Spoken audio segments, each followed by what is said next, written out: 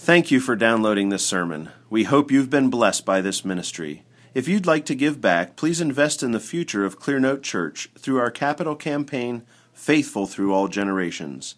To make a donation, visit clearnotebloomington.com/give. Before I preach this morning, I'd like to say a few words about music. This anthem that we just heard is off of a three CD set that is wonderful. It's called the Psalms of David. I think it's a London production. And I can't remember, Paul, where are you? Or Phil, where are you?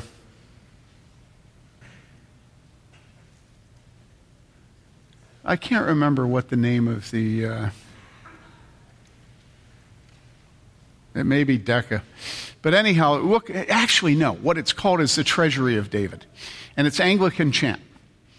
And I encourage all of you to tune your voice here, that what you're to do there, you do here before. And you know what you're going to do there is worship God. And so increasingly, push your music into leading your soul. And the way you do that is you get rid of the Beatles, you get rid of Pink Floyd, you get rid of Yes, you get rid of all this crud that you've spent your life accumulating. Now, I'm not saying that all the people that I listened to were wrong. I once went through a spiritual exercise of sorting through my records and deciding what ones I had to destroy and what ones I could sell to the used record store. And I wouldn't guess that any two of us would make the same decision about what was evil. It had as much to do with me as it did with the artist sometimes, you know. I think the most evil album I ever owned was Dark Side of the Moon, which was also my all-time favorite album, you know, because it just encouraged fatalism in me, right? Right? Is a lunatic in your brain?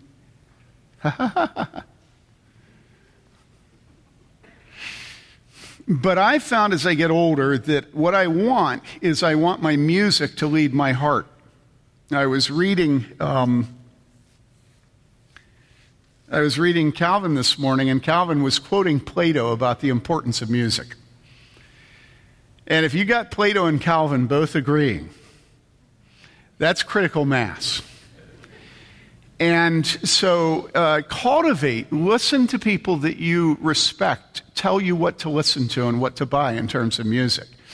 I can tell you that I almost never write, whether it's a sermon or a book or often a blog post, without listening to the band's My Soul Among Lions recordings. And before that, it was their other music. I'm not tired of it. And a lot of it's because I know their character. And so I'm led. Another thing that if you get the translation, you can't just listen to it in German unless you know German. But St. Matthew's Passion, St. John's, as I said, the Treasuries of David, it's Anglican chant, and you'll learn a lot of the words of the Psalms just by listening to that. There are also some recordings. Boston Camerati has done some recordings of early colonial worship music that are just wonderful because the music is, it's not femmy. Most of the music that's being written today is effeminate. It doesn't speak about judgment and hell. And so the early colonial music will actually sing about God's judgment and damnation and stuff like that. And I find that very helpful. It kind of is like getting my chain yanked, you know.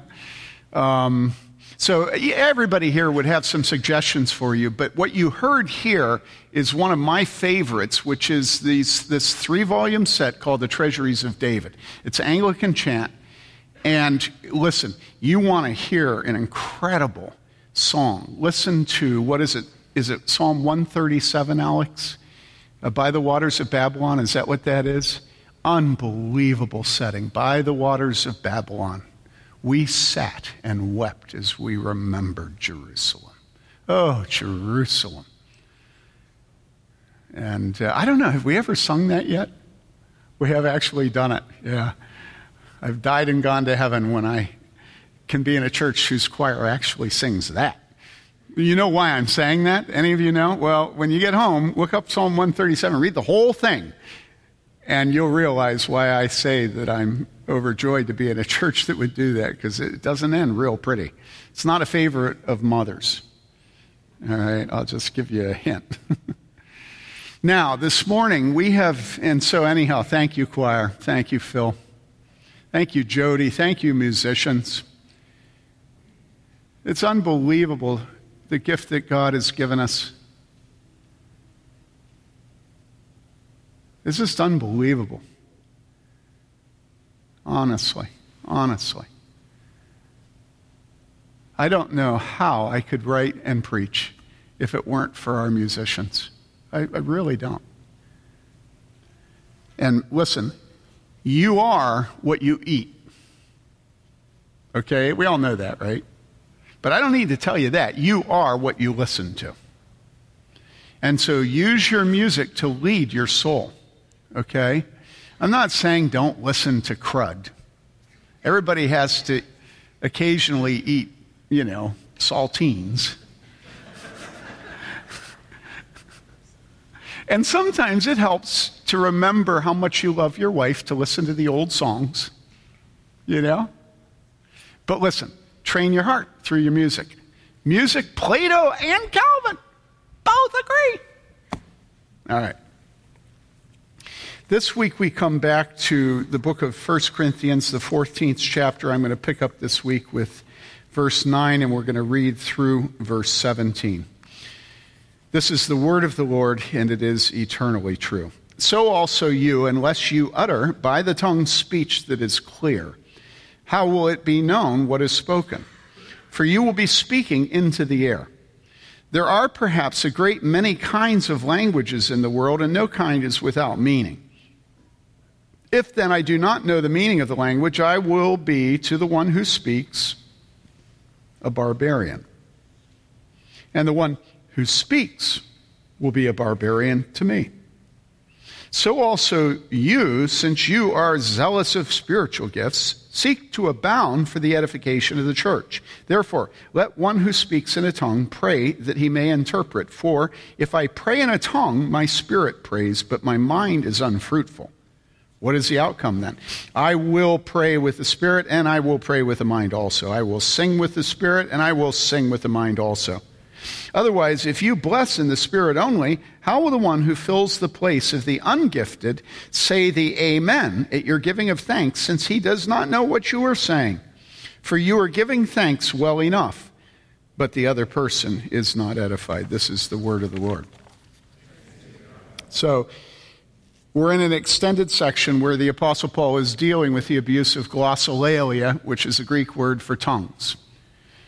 What was going on in the church, it's clear, if you put everything that's written across these chapters together, is that certain people believed that they had a superior gift to other people because they were able to speak in tongues. And it's also clear that when they spoke in tongues, those tongues were completely, they were babble. They were unable to be heard or listened to by the other people of the church. And it's clear that they weren't interpreted by anyone.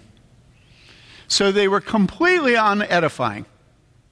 They were not helpful in any way at all. And so what happened in that church is that the people who said that they had a strong spiritual gift were focused on themselves and were using a gift of the Spirit to give themselves preeminence among the people of God. Okay? Now,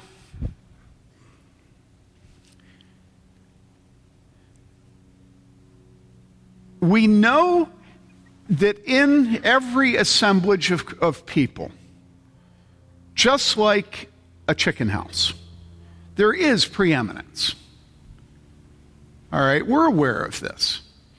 None of us are ignorant enough to think that we can assemble a utopian community where everybody's equal. There's never been such a thing, right? I always point out to people that talk about how awful hierarchy and authority are that It was just always true. Every year you could count on the National Organization of Women having a fight over who the president would be. You know? And then I always point out that if you go to Mother Jones magazine and you open it up to its masthead, guess what? It's vertical. It's not horizontal. It starts at the top, you know, the editor-in-chief, the managing editor, the associate editor, you know. And so even the feminists who hate authority and hierarchy and diss it every time they open their mouths, they're always demonstrating that there is, in fact, always authority. There's a pecking order. But in the church, the pecking order is to be by the decision of God. It is not to be by the manipulations and aspirations, okay, of people. Does this make sense? Now, if you're smart, you're going to sit there and you're going to go, well, you know, you're 63, you weigh 260, you got a master's degree of divinity, and it's all well and fine for you to say this. But here you are, the boss, telling us this. You know, you're at the top, you know. It's easy. As my dad would say, it's easy for you to say. Well, listen, I didn't used to be this way. I certainly didn't weigh this much. This weight is largely the product of a life of counseling you. If you want to know the truth, and the stresses that come with that, and the depression that comes with that. And so you medicate through food. Okay? So when I was a young man, and Mary Lee and I had gotten married, what did we do? Well, immediately we went to work with the high school kids in our church. Why? Because we had it burning in us. Why? Well, I think it was because that was the gift that God gave us. We didn't get paid. We did it. And then when we weren't working with high school kids, guess what I was doing? I was cleaning 2 different churches, one real large and one small. Why? Because I love the church. Why? Well, because I think it's a gift that God gave us. Do you understand? Then when we got home, we had a small group. And they were always at our house. Why? Because we love the church. Why do we love the church? Well, it's because it's a gift that God gave us, you know. Why? Well, guess what? Every time my mother and father, and every time Mary Lee's mother and father were awake, they had people in their homes that they were loving on and feeding. Why? Well, because they loved the church. This is a gift, all right? And it didn't mean that I would be a pastor, but when Mary Lee and I went out to work at First Pres out in Boulder for a year before seminary, the reason we did it is we wanted to know whether or not God was calling us into the pastoral ministry. And I remember very distinctly, despite making a perfect idiot of myself that year, and you want to hear the stories, I'll tell them to you. During that year, what ended up happening is that church said to us, you have gifts for ministry and we think you should go to seminary and we're going to help you go to seminary. So now don't just be cocky about me and say, well, you know, the reason you're up there is because you've set yourself forward and you've said this is who I should be. A lot of men go to seminary who never get a call. I told you about this a few weeks ago. There are men who believe that God may be calling them to pastoral ministry, but when it comes to actually getting a call, they never get a call. And guess what? The theology of call is that you, or of ordination, is you may not be ordained. Even if your great-great-great-grandpa was a pastor, and your grandpa and your dad, and even if you have pastors going back, and you can speak with the tongues of men and angels, and a church does not look at you and say, we call you to be our pastor, even if you have an MDiv, the union card, right? You may not be ordained. Because we don't believe that a man is called to the ministry until a church actually says to him, you we want for a shepherd, right? So now, I'm coming back and I'm saying to you, hierarchy is always present in every human society. You have elders. Those elders are your elders because you chose them. all right? You have older women that you go to, and you make a decision which older women you'll go to and which you won't. And I don't want to get real specific about this. There's always levels of authority and responsibility in human society. However, those levels, that pecking order is never to be a function of the pride and the aspirations of an individual. Yeah, it's good to aspire to be a shepherd. It is good. But the position is never to yield simply to a man's aspirations. Well, the same thing is true of glossolalia and tongues. You know, we can aspire to have a pronounced and visible, and may I say, exotic manifestation of the Spirit at work in us, which is what tongues is, right? It's exotic. But it's not given for us to be exotic by the burnishing of the gift that we manifest. The minute you speak in tongues and you don't have an interpreter and you don't interpret it yourself, you have become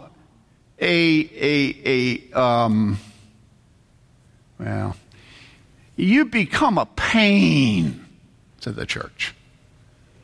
You're the very opposite of an edifier, a builder up of the church. You're harming the church. Why? Well, because what you're doing is you're telling the church to have special respect for you because why? Well, because you have an exotic spiritual gift. Okay? That's what was going on in Corinth, and it was absolutely driving the church crazy. Everybody was competing with each other. And they were competing with each other, against each other, using the gifts of the Holy Spirit.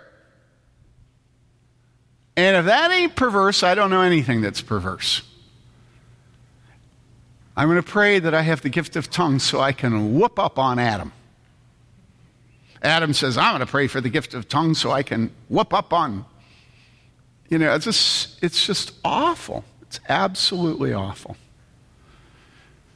And so he says to this church where certain, and I've hesitated saying men or women, because if you read the book of Corinthians, you see that there were women who were speaking publicly in a way that was inappropriate. They were told to be quiet, to be silent, okay? Because they weren't reflecting their femininity, their calling as a sex. Now, whether that included prophetic words, there are times where we see in the New Testament prophetesses who do speak. We don't know the context clearly. Whether that included tongues, whether these tongues were coming from women and men or just from men, we don't really know. So there were persons who were speaking publicly in a tongue, and when I say tongue, that means something that nobody could understand. That's the nature of what we're dealing with. Nobody could understand it. Otherwise, you wouldn't have the Apostle Paul writing in the way he's writing. The whole thing is about comprehension. Okay? So whatever the tongue was, it was incomprehensible to the people of the church. The person speaking the tongue was not translating, and nobody else was translating. And it was incomprehensible. All right? And so the Apostle Paul, picking up after this verse that Pastor Max preached on the bugle, the war horn, he says this. So he's used the analogy of a musical instrument, a brass instrument. And then he says, so also you, unless you utter by the tongue speech that is clear. So first we have a distinct note from the brass. Now we have a voice that speaks clearly. And he says, unless you utter by the tongue speech that is clear. How will it be known what is spoken? Now, the lack of clarity in that church was some sort of unknown tongue. Pastor Max and I disagree on the nature of that unknown tongue. He believes that they were actually extant languages, dialects and stuff. I don't think so. His argument is based upon Pentecost, where you see that everybody spoke in tongues and was understood by all the different nationalities that were there. I think that we've morphed into something different here, all right? And God bless you, whatever your conviction about this is. But what we know is it wasn't understood. Unless you utter by the tongue speech that is clear, their speech wasn't clear because it was some unknown tongue. How will it be known what is spoken? So, it's unknown. How will it be known unless it's spoken? It has to be spoken clearly. If you don't do this, you're speaking in the air. And so if you're speaking to the air, nobody's hearing you. That's the expression. Now, I want to take a second here because when you read Scripture, you always want to apply Scripture to your sin. And your sin often is not precisely the same sin that's being addressed in Scripture. But the application is very clear. Now today, we don't have a lot of people standing up in our services going, we just don't have it. Sometimes we have, people that want to speak in Spanish, but we're building a wall for that kind of thing, right? I thought that was funny. Some people don't think that's funny. All right, okay. I mean, that's a joke, right? We're not trying to build a wall to keep people from speaking Spanish in church. I wish we had huge numbers of Spanish speakers in this church, actually. That's my fantasy, secret fantasy. I wish this church had, as soon as we got done, another Spanish church that started to meet. That's actually what I wish. But the most we would have is a violation of this in this church that is close to what the Apostle Paul was dealing with in Corinth would be if we had a missionary, if we had somebody who would pray, who would speak, and we wouldn't have an interpreter. And so I would hope that you would say to us who have the responsibility of protecting the church from error, no, you may not do that. You may not have somebody speak in Spanish who doesn't get translated, right? Because that's the whole point. It's amazing to me how Scripture can be very, very specific in giving instructions and saying, don't do this, do this. And then we can just feel so spiritual when we don't do it. Or when we do it, Kind of reminds me of being a father, So, he says, unless you utter by the tongue speech that is clear, and we don't have tongues being spoken in our worship, and we generally don't have missionaries speaking in Chinese or in Spanish or in some foreign tongue without a translator. So what's the application? Okay, what is the application then? Well, the principle is to speak with clarity so that people understand what you're saying, right? Now I'm coming after you. So fasten your safety belts. Our generation never speaks with clarity.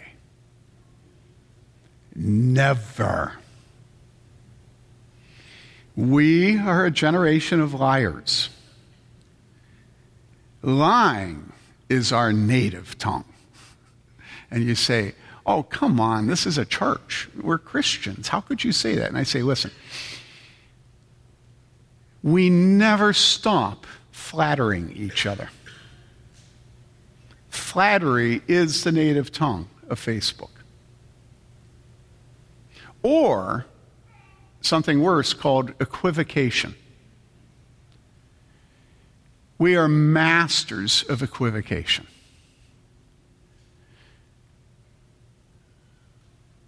We're supposed to let our yea be yea and our nay be nay, but we are a generation of yeas that are nays and nays that are yeas. And then we have the audacity to deny that's what we're doing. We expect everybody to play along and to be suckers to our equivocation.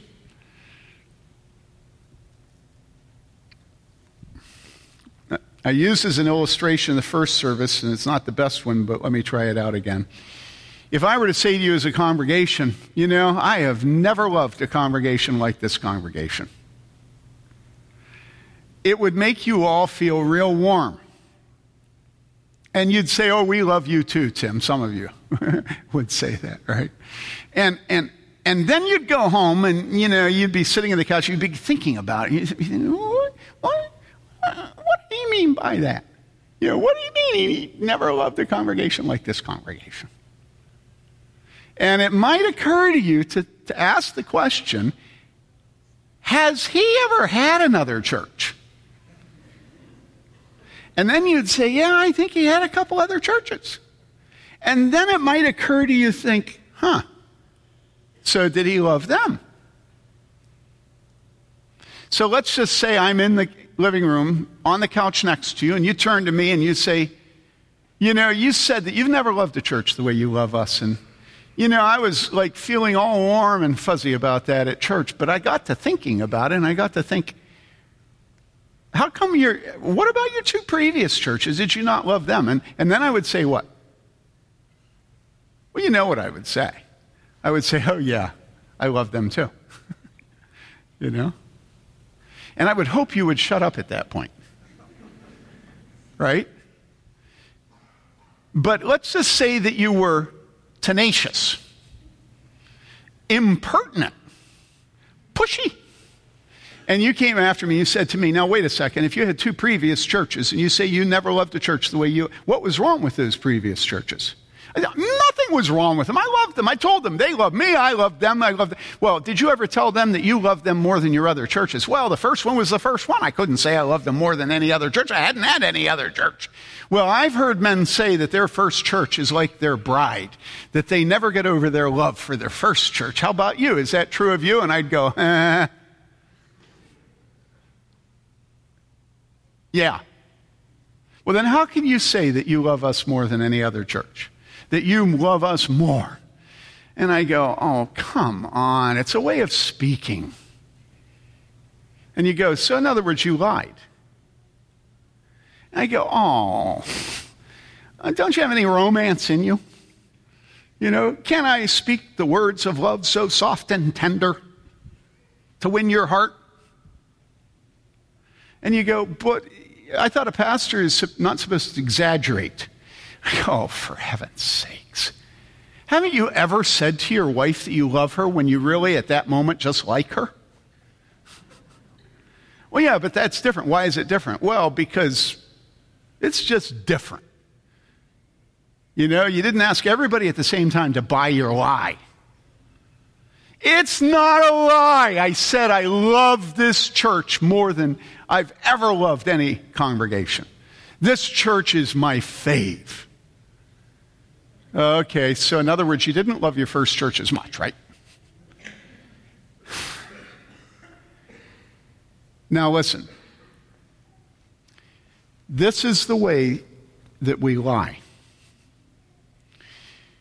We just have all these sophisticated ways of saying that what we say is truth when it isn't, okay?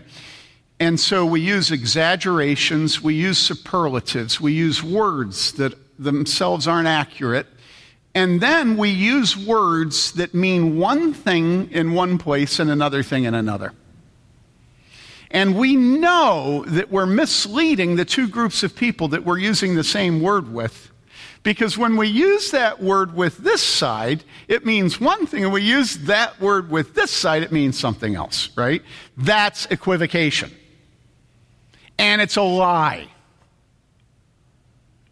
You are responsible for the conclusion that the person you're speaking to comes when you use those words. You can't defend yourself saying, well, I meant the words in this way, if you knew that when they listened to you, they were going to take the word in a different way. That's why you used the word in that way, because you wanted them to think you meant one thing, and then when you use the same word with this group, you wanted them to think you meant something else. That's equivocation, and it's a lie. You're not speaking clearly, and so you're not being understood. Now, why not argue that it's not really that you're lying, but rather it's just you're not understood? Well, the reason is that you're the one communicating, and you're not stupid. You know exactly what you're doing. Do you understand this? So a lot of what Mary Lee and I were working on, because she helps me, the last 2 weeks was writing a book about equivocation in the church. And where do you think that the church today would equivocate, would lie? Come on. Homosexuality. Why? Well, because that's where all the pressure is. If you want to take pressure off the church today and you want to equivocate and you don't see a problem with it, where are you going to do it? You're going to do it in the way you speak to the world about homosexuality. That's where you're going to do it. And so let me give you an illustration of the church not speaking clearly. All right? Recently, there were a bunch of church leaders who called a press conference to announce to the mainstream media that they are opposed to reparative therapy. Okay? Opposed to reparative therapy. All right? Then those same men went to their own constituency, the people that pay their salaries and the people that are in the know, the cognoscenti, the people who are in their churches, who pay tuition, the people who they are Christians with, and they told them they were against reparative therapy. Now, there's no problem here, is there? We're against reparative therapy. We're against reparative therapy. It meshes, doesn't it? Here's the problem. The problem is, when they told the Christians they were against reparative therapy, they explained it this way. They said, reparative therapy has no gospel. It has no repentance. Reparative therapy delves into the psyche of children who are raised in alienation from their same-sex father, whatever sex they are, and it gets all psychological, and there's no repentance. The problem with reparative therapy is there's no sin and there's no repentance. Okay? And that's what they say to Christians when they're private. Okay. But remember, they just got done saying they're against reparative therapy over here. Okay? And what they say over here to the mainstream media is, we are against reparative therapy because there's no repentance and there's no sin.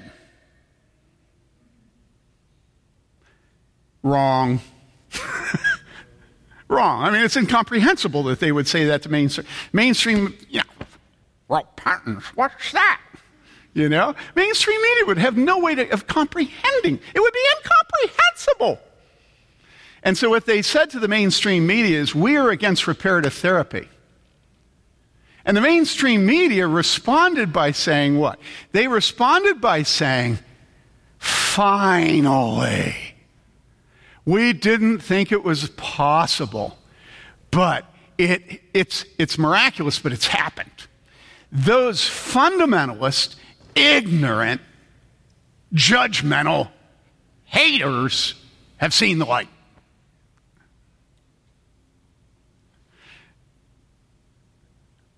And they don't see homosexuality and bisexuality and transsexuality and lesbian. They don't see them any longer as a disease that needs to be healed because they're against reparative therapy.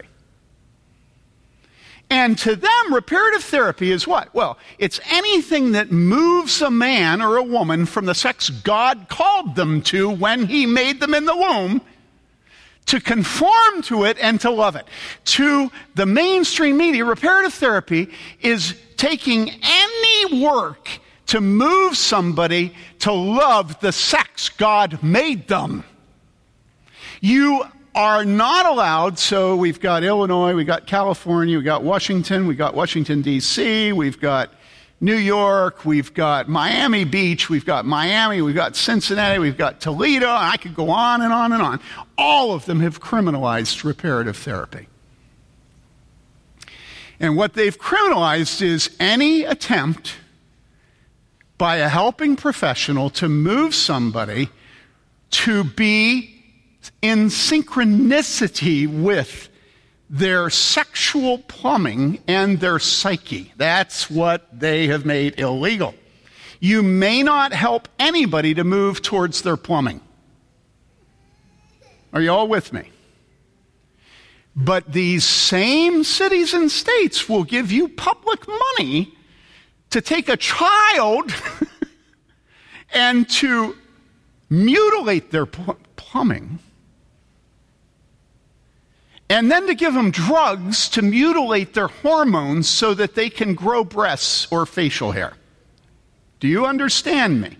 And so what society is saying is, listen, it is wonderful, and we will give you public monies to help you move someone away from submission to God and who he made them to be, man or woman.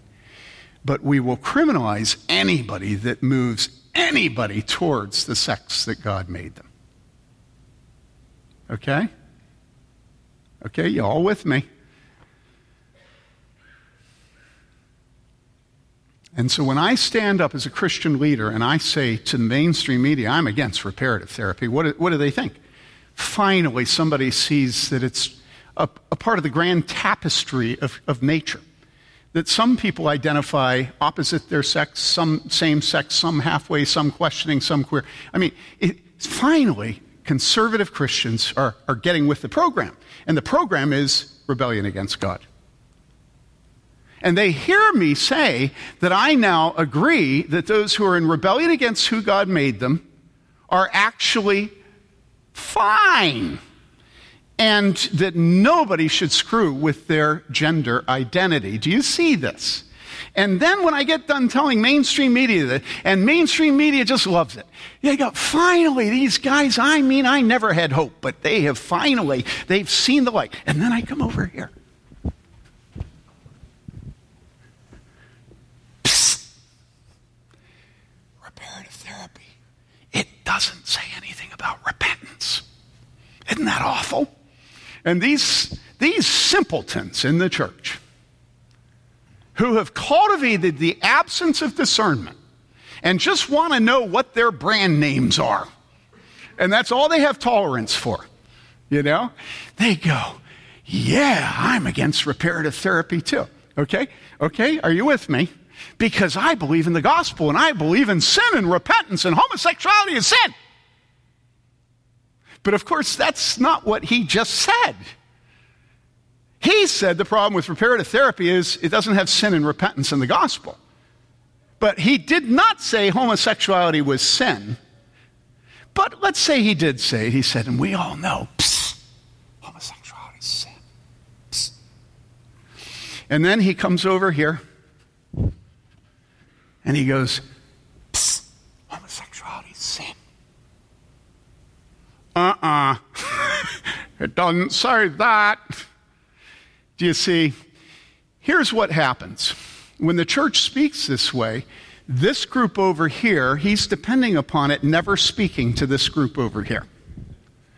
Because the minute the two of them say, he said reparative therapy is sin, and then the simpletons just speak honestly.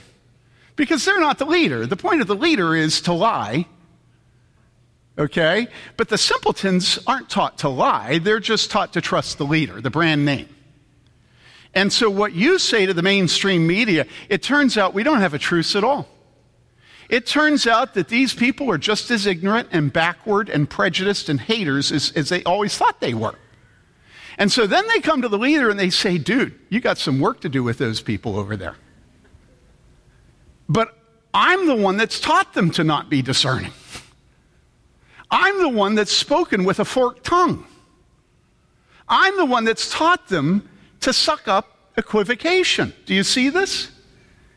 And so the church today on homosexuality has come out with all these, are you ready? All these unclear statements.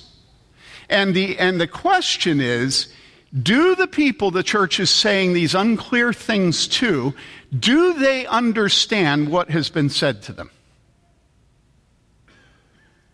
Does mainstream media understand what the leaders have said to them? Is there any separation between what the leaders said to them and what the mainstream media understands? And the answer is no.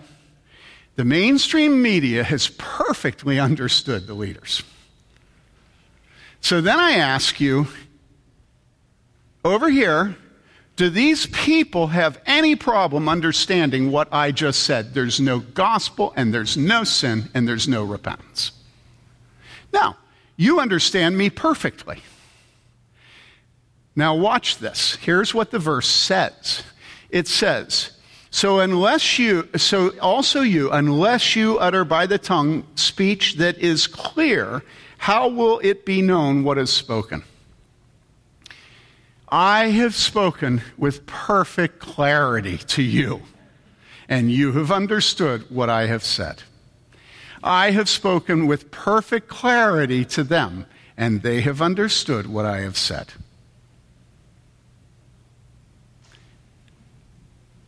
I am a liar. Do you see this?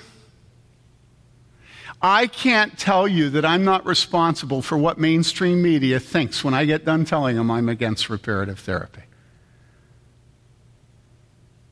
And I can't tell you that I'm not responsible for the simple Christians who left thinking this, that, and the other thing about what I meant when I said I'm against reparative therapy.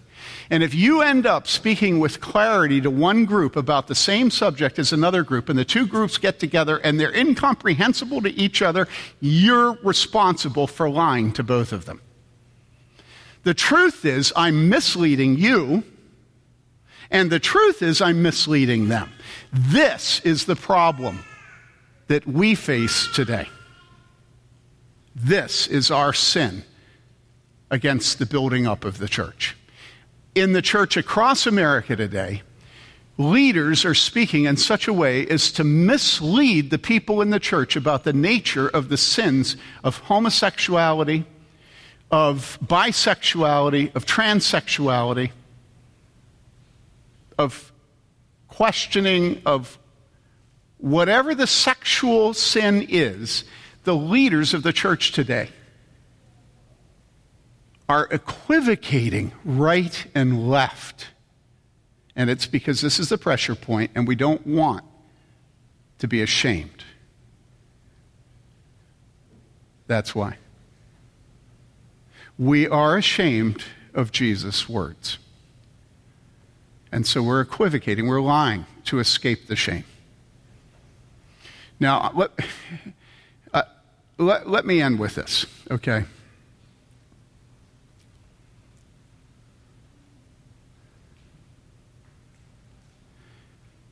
What happens if we speak clearly? Let's just say as a thought experiment that all of us repented of our equivocations and we decided that we were going to speak clearly.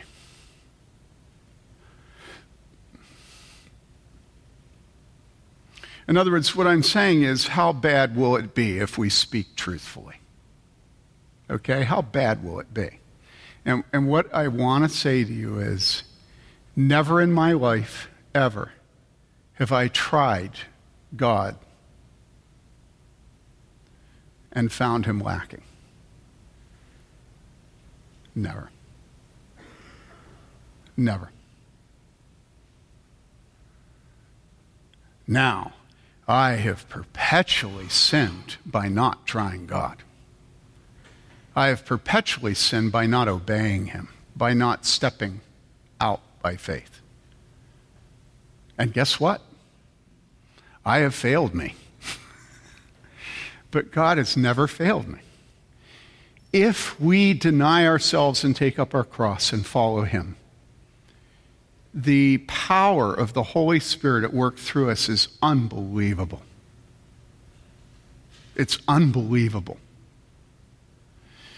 And the last couple of weeks, as we've been writing, Mary Lee was also writing a talk she's going to be giving on raising daughters, and so we were working together.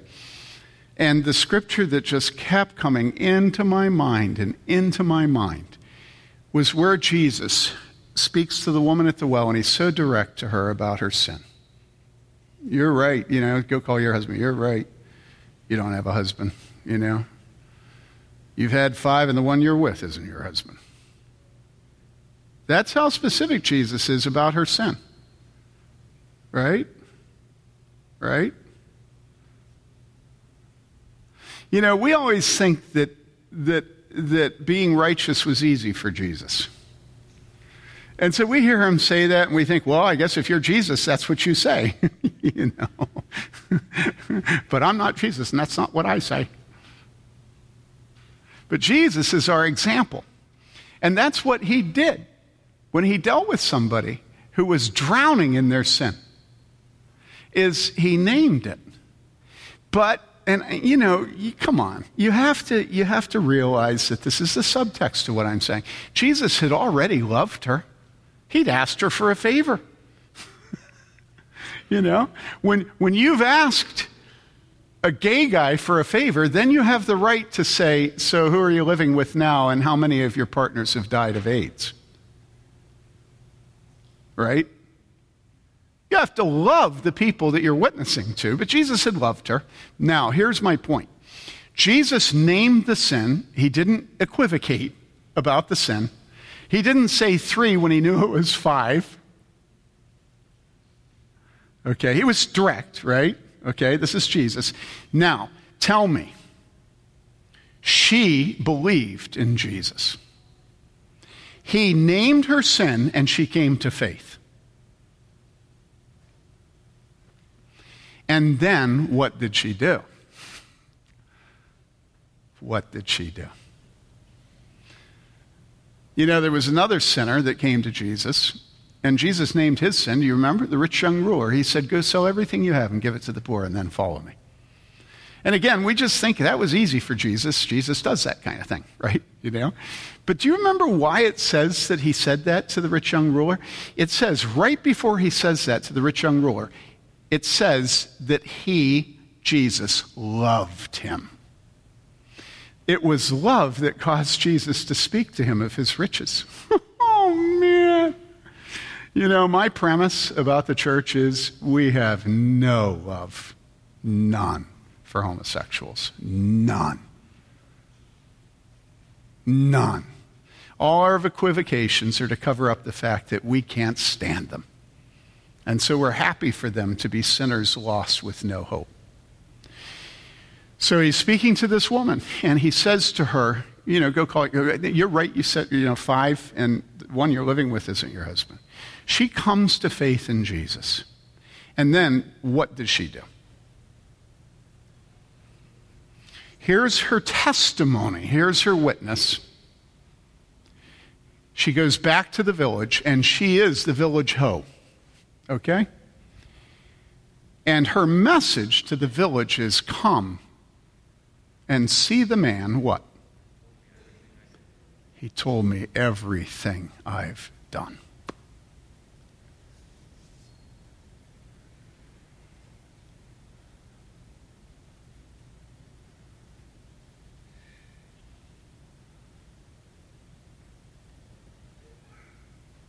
Listen, you either live by faith or you don't.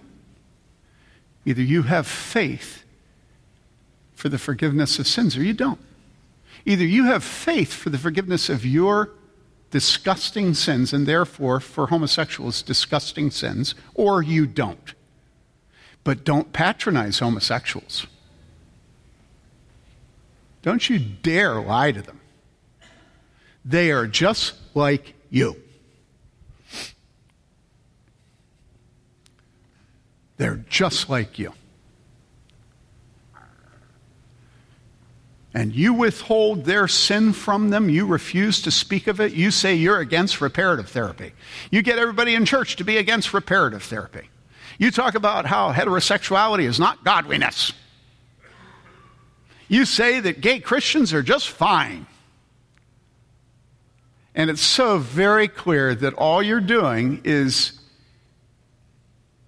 running with shame over the words of Jesus Christ. In a day when the words of Jesus about sexual sin are horror-inducing to this world that's just in rabid rebellion against him. But you repent of your sexual sin? And then how could you ever not have hope for a lesbian? Shoot, a lesbian's nothing after you. Your sexual sin. I'm not even talking about your pride, your greed. Come on. The only hope for this church is that we begin to believe in the gospel. And the gospel is us going into this world and saying, come meet the man who told me everything that I have done. And everybody in that village knew precisely what she was saying when she said, what I done. You know, there was not a husband and not a wife in that community that didn't know what she'd done. And that was her testimony. And listen, there's a lot of things that you've done. And either you're willing to be humble and confess that you have met a God who forgives sins and that you are the chief, or there's no hope for us. Because sooner or later, our equivocating is going to be found out. And it isn't going to be nice, and it's not going to be pretty. Because what most of the church is going to do is completely cave on sexual sin. We've already caved on fornication. We've already caved on adultery. We've already caved on feminism. We've already caved on divorce and remarriage. We've already caved on everything else, and there's no reason the liberals shouldn't get their sexual sin. It's time, people, for us to have faith to go into the world and tell people that we have met a man who has told us everything we did.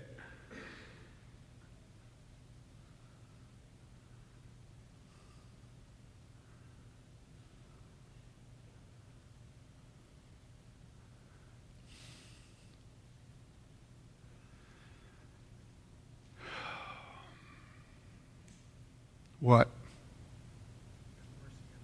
Yeah. It's the perfect moment. David says, have mercy on me, a sinner. It's a perfect moment for us to come to the table. Because there's not one of us that isn't a liar.